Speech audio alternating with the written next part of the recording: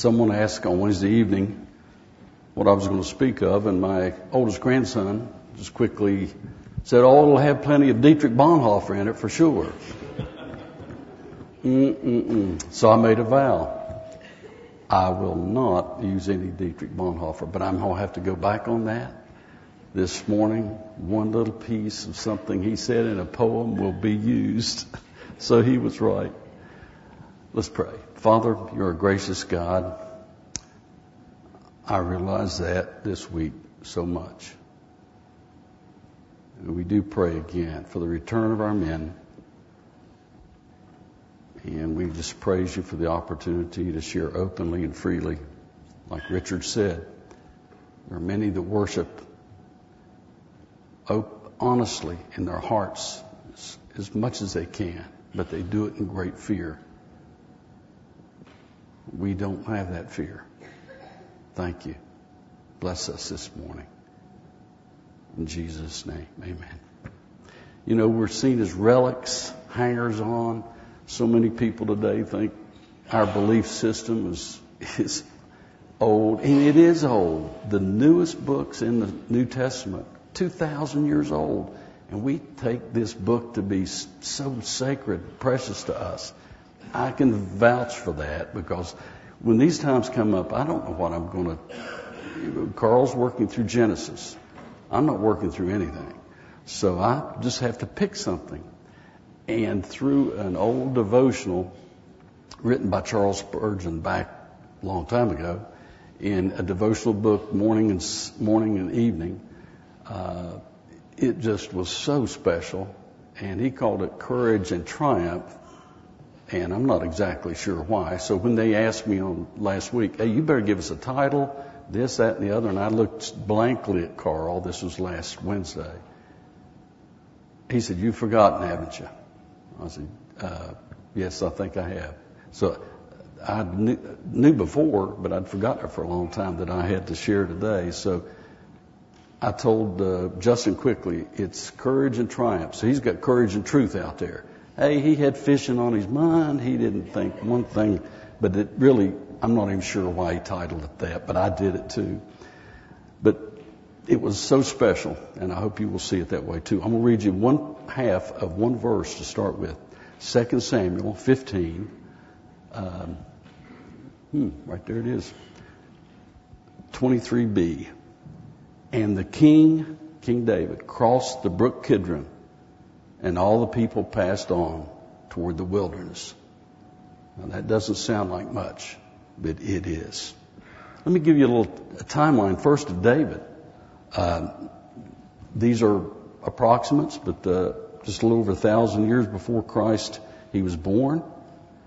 And about 10 or 11 years later, Samuel appeared to Jesse and his sons, Josiah's age, about Zoe's age, Joser's age. That's how old he was when Samuel said, "He will be king of Israel." Now, I don't know what you three and some other ones in here that might be 10, 11, 12 years of age would think of that. But that was the prophecy. And about 10 years later, he kills Goliath. Another 10 years, he finally was made king of Hebron. In another 10 years, at about, 37, 38, he became king over all of Israel. And things were as good as they could get. Things were wonderful for the nation of Israel in many ways, most ways. But then the challenges came. He had too much time on his hand. And he looked down and saw Bathsheba. That was the beginning of many changes for David. Sin does complicate our world, even as believers. You know in your own minds and hearts better than your spouses, anyone else except for the Lord, how sin complicates and confuses and compromises your life. So at about 60 years of age, David has his own son rebel against him. And he took 2 or 3 years to do it, but he drew all of Israel to himself. How does this happen to the man, the only one in the scriptures that said, "I find in this man a man after my own heart. He's never said that about any of us, to our knowledge, but it was written in the book. David was so special. It is really amazing. But these things were happening to him. We find this story very compelling. Let me read it to you. You can follow along, starting in verse 13 of 2 Samuel 15. And a messenger came to David, saying, the hearts of the men of Israel have gone after Absalom.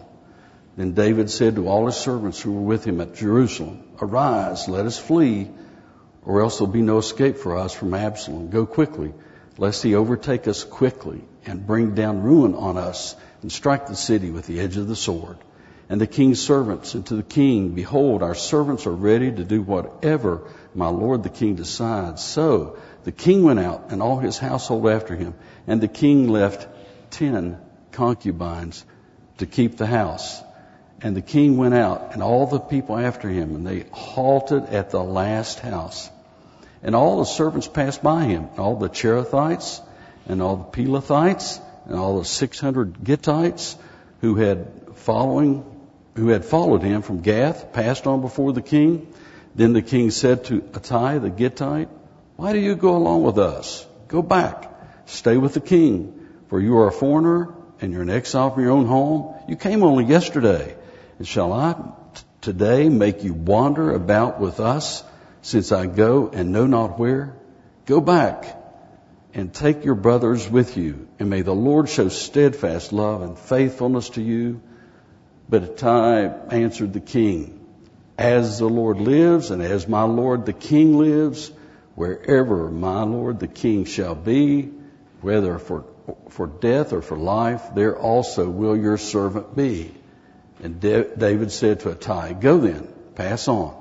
So Ittai the Gittite passed on with all his men and all the little ones who were with them. And all the land wept aloud as all the people passed by. And the king crossed the brook Kidron. And all the people passed on toward the wilderness.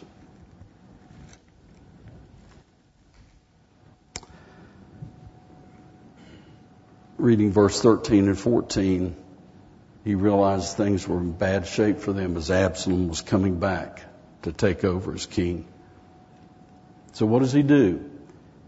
He gathers the servants, say, we'll go with you. A number of people said, we'll go with you. These Cherethites and Pelethites, they were basically, I don't think they were Jewish. They were from the area of Palestine, but they were usually hired out as mercenaries, that kind of thing. But they were loyal to David. And a number of Jewish people, it's hard to tell, 2 or 3, 4,000, couldn't have been many people were with him. So that this small band fleeing in the night into the wilderness to hide, of all the places to find a leave, they chose the brook Kidron. Now, we've heard that, you've read that a number of times, but research shows that that was the small brook that went out one corner of Jerusalem where all the sewage left the area, all the filth, all that was worthless about Jerusalem left through that brook, that small stream. They chose nighttime and they fled, crossing that stream to head for the wilderness. David had to wonder, wait a minute. When I was a little boy, I was told I would be king. And now I'm 60 years old, and the king is leaving by the worst. He didn't go out the main gate, the king's highway. He left and crossed a filthy ditch to leave and head to the wilderness. So they were slipping out in the night, didn't go the main gate. He served as God's afflicted as well as his anointed. Now, some of us have known difficult times. None of us have had a perfect life on this earth. It's just impossible to have. There are too many things. Everything in this world is a mess. Since Adam and Eve sinned and they left the garden, their first step into this world that we know, they realized very quickly no, things aren't very good out here. They probably stepped on if any of you have been to Florida and done much walking, you'll step on what we call sand spurs down there. Boy, those things hurt like the dickens. As a kid, I hated when that happened because pulling them out was not easy. So everything's wrong about this earth. And they realize this at this point. How about us? Are we currently on the King's Highway, riding high and free, or are we currently crossing our own brick Kidron in the dark of night? Loneliness, fear, worry, dread, wanting to retreat rather than to advance. This is where the Dietrich Bonhoeffer thing comes in. I love that poem so much, Who Am I? He wrote it while he was in Tegel prison in Berlin in about 2 years left in the war, about 2 years before he was hung. But all the jailers, all the other inmates thought the world of him. They just held him in such high esteem. He was always counseling people, counseling the guards. The guards would smuggle in paper for him, pen, ink, take out stuff for him, mail things for him. If they would have gotten in trouble big time for doing that. But they all thought so highly of him. He wrote this poem about how they thought so highly of him, but how he thought of himself.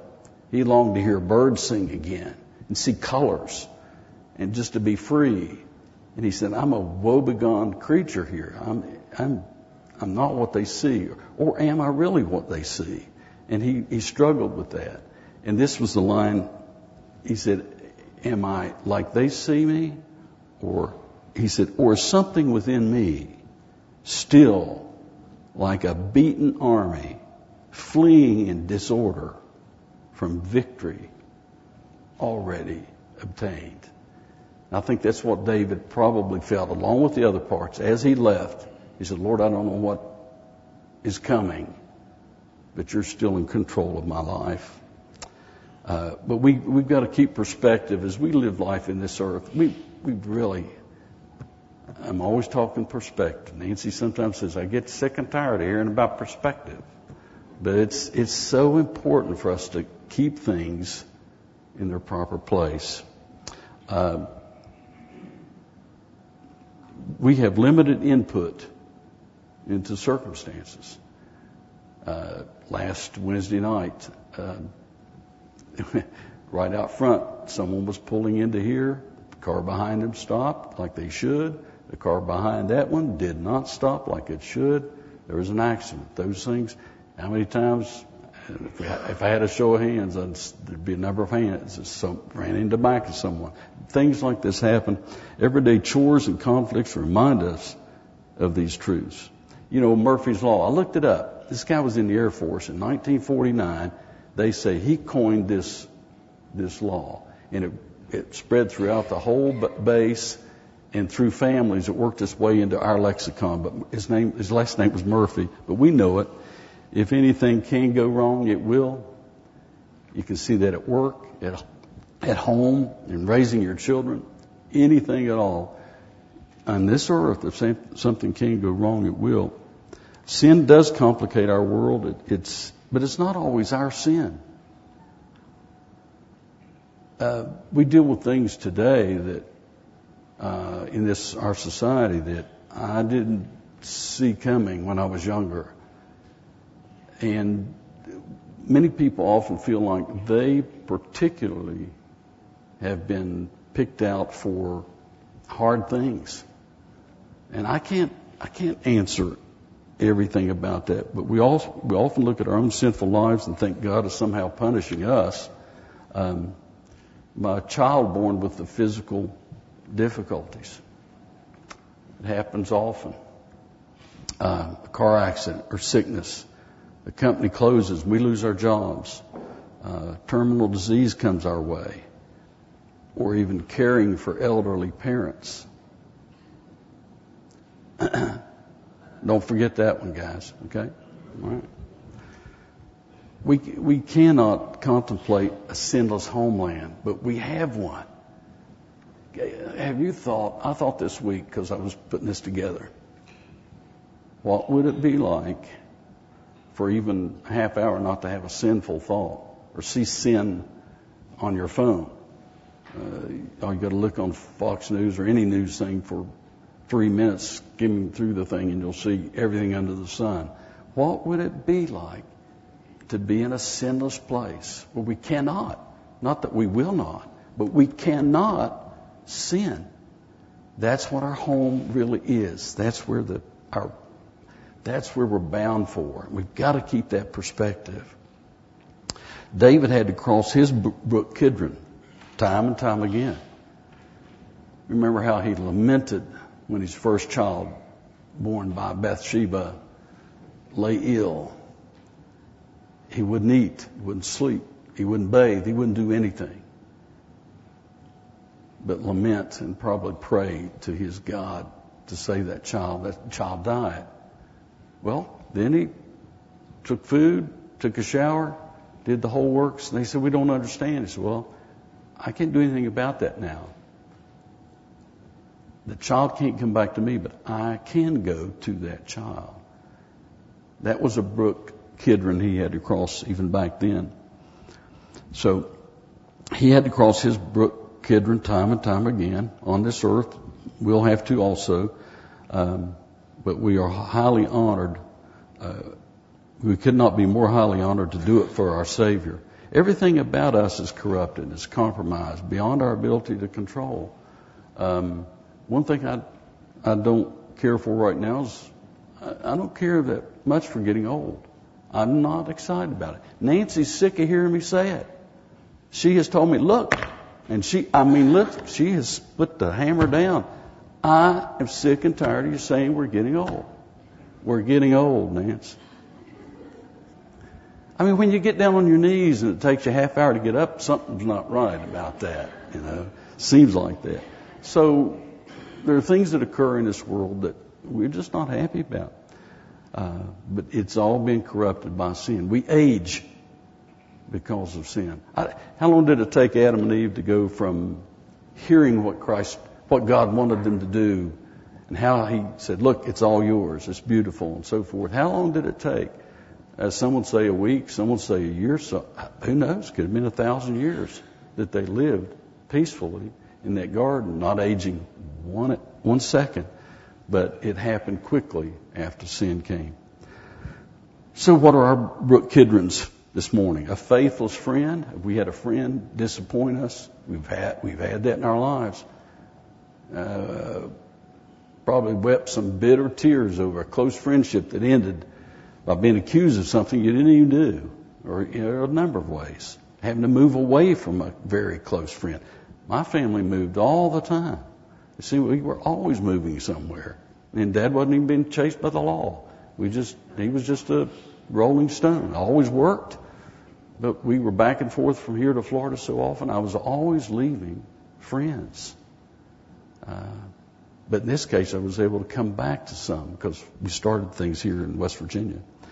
How about a sad bereavement, a slanderous reproach by someone, a dark foreboding or a deep dread that we have, a rebuke from a spouse or a parent? Jesus has crossed over our Kidrons for us already as believers. In Isaiah 63:9, it says, in all their affliction, He was afflicted. He was talking about God. God was looking at His people, the Jewish people. I always thought 430 years that He left them in Egypt seems pretty harsh, pretty hard. These are my people, generation after generation after generation. That's all they knew about being Jewish, was in Egypt, being taught by their parents and their grandparents, their great-grandparents. Well, this is what we have from our past. What we have for our future is unknown. We keep praying, we keep begging God, but it hasn't happened yet. So for us to understand God, I just can't really do that.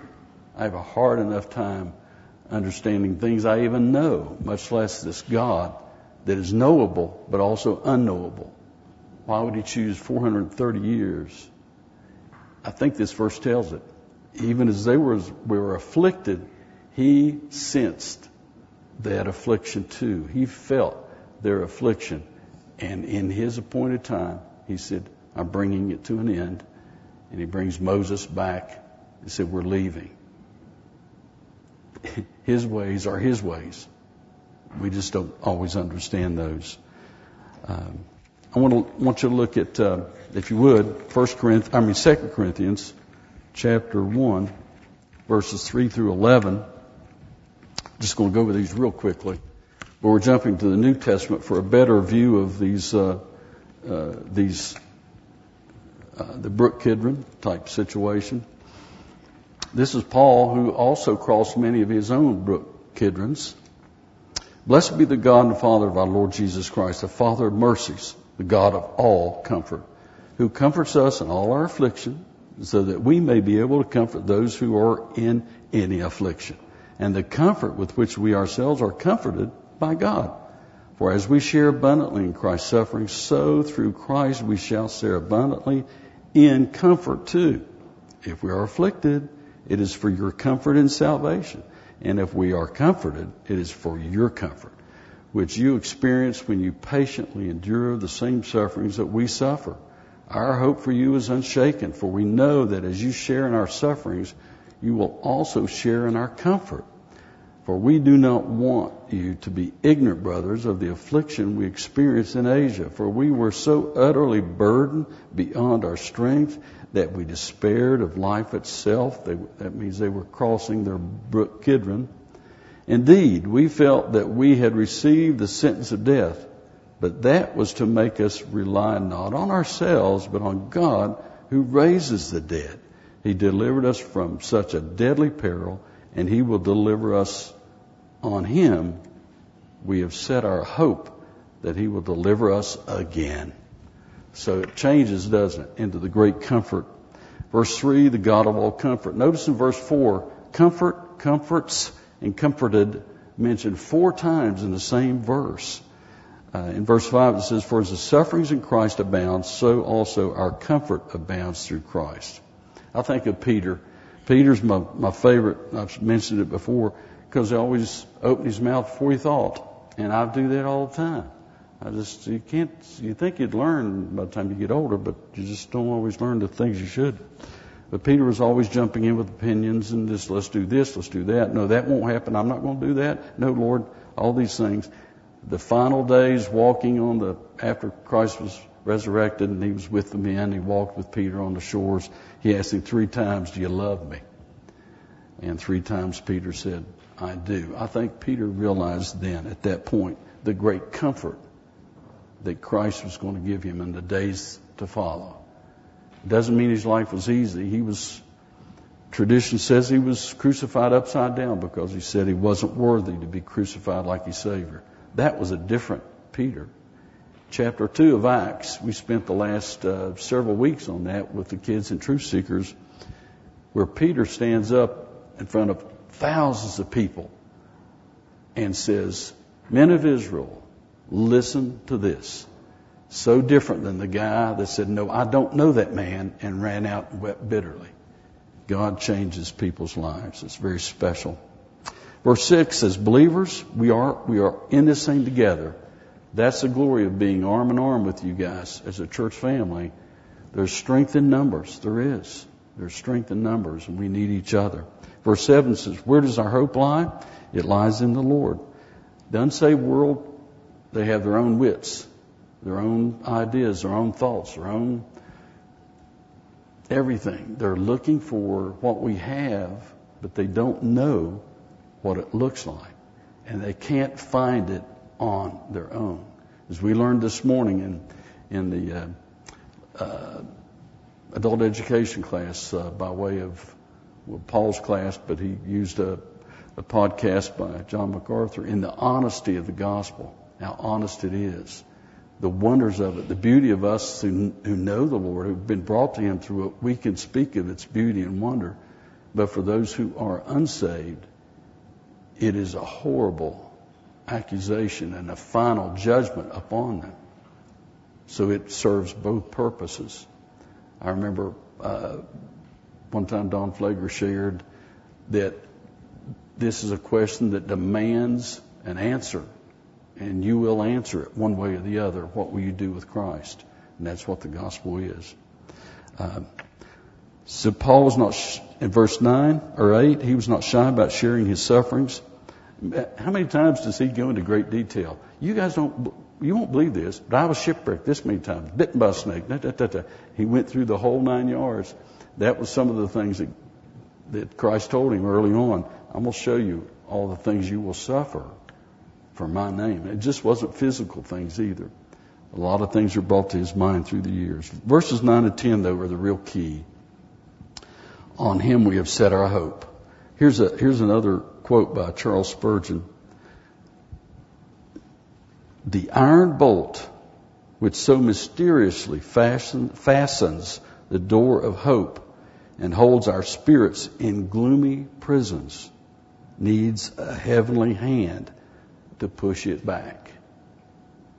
We'll read that again.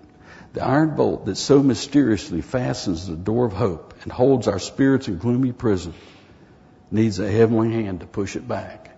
For us, through Christ, those of us who know him, he pushes that door open for us so we can come in. And that's our hope. It's our beautiful hope. For those who don't know him, they're still standing at that steel door with an iron bolt holding it closed. David crossed the brook Kidron in the dead of night with a very few thousand. It's hard to tell how many exactly were with him, but not many. Just a few thousand hangers on. It was the lowest of the low points for David. However, in 4 years' time, it was 4 full years, but in 4 years' time, he came back to Israel as king. He didn't come back and cross the brook Kidron. He came in at the main gate.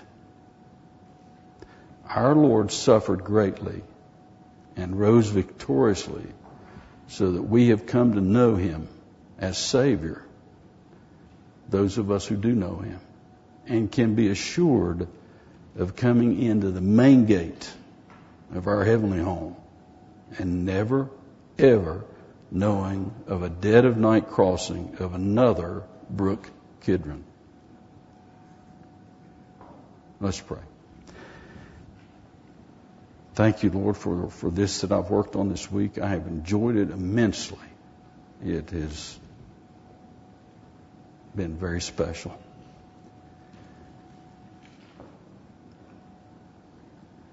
Lord, we have a lot of responsibility as believers. You have given us a task of being sharers of your word, of your truth to others.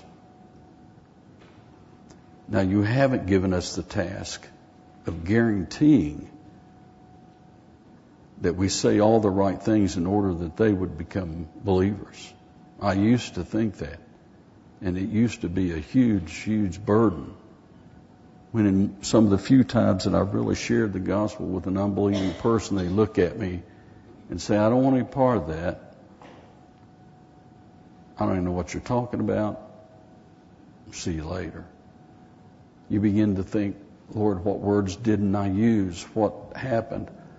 And oh, woe is me. It can sit in on our hearts and minds and ruin us if we don't get perspective and know the truth. If when we share the gospel, someone says, yes, that's what I've been looking for. Why haven't I heard it before? I want that. How do I get that? How can I come to know this Christ you know? Now, that would be surprising. I've never had that happen to me, but it can. And if it were to, we would know the Spirit of God has quickened that heart and mind, and they are ready. What a great thing to be involved with someone at that point. But as the scriptures say, somebody plants a seed, somebody waters, somebody comes back and waters later, somebody waters again, and finally there is a harvest. So we don't know when you do these things you do, but you do them when you want to. So we leave it to your choosing. Help us to follow well. If there is someone here today who doesn't know you, Lord, please work in their hearts and minds and change them. Draw them to you. In Jesus' name, amen.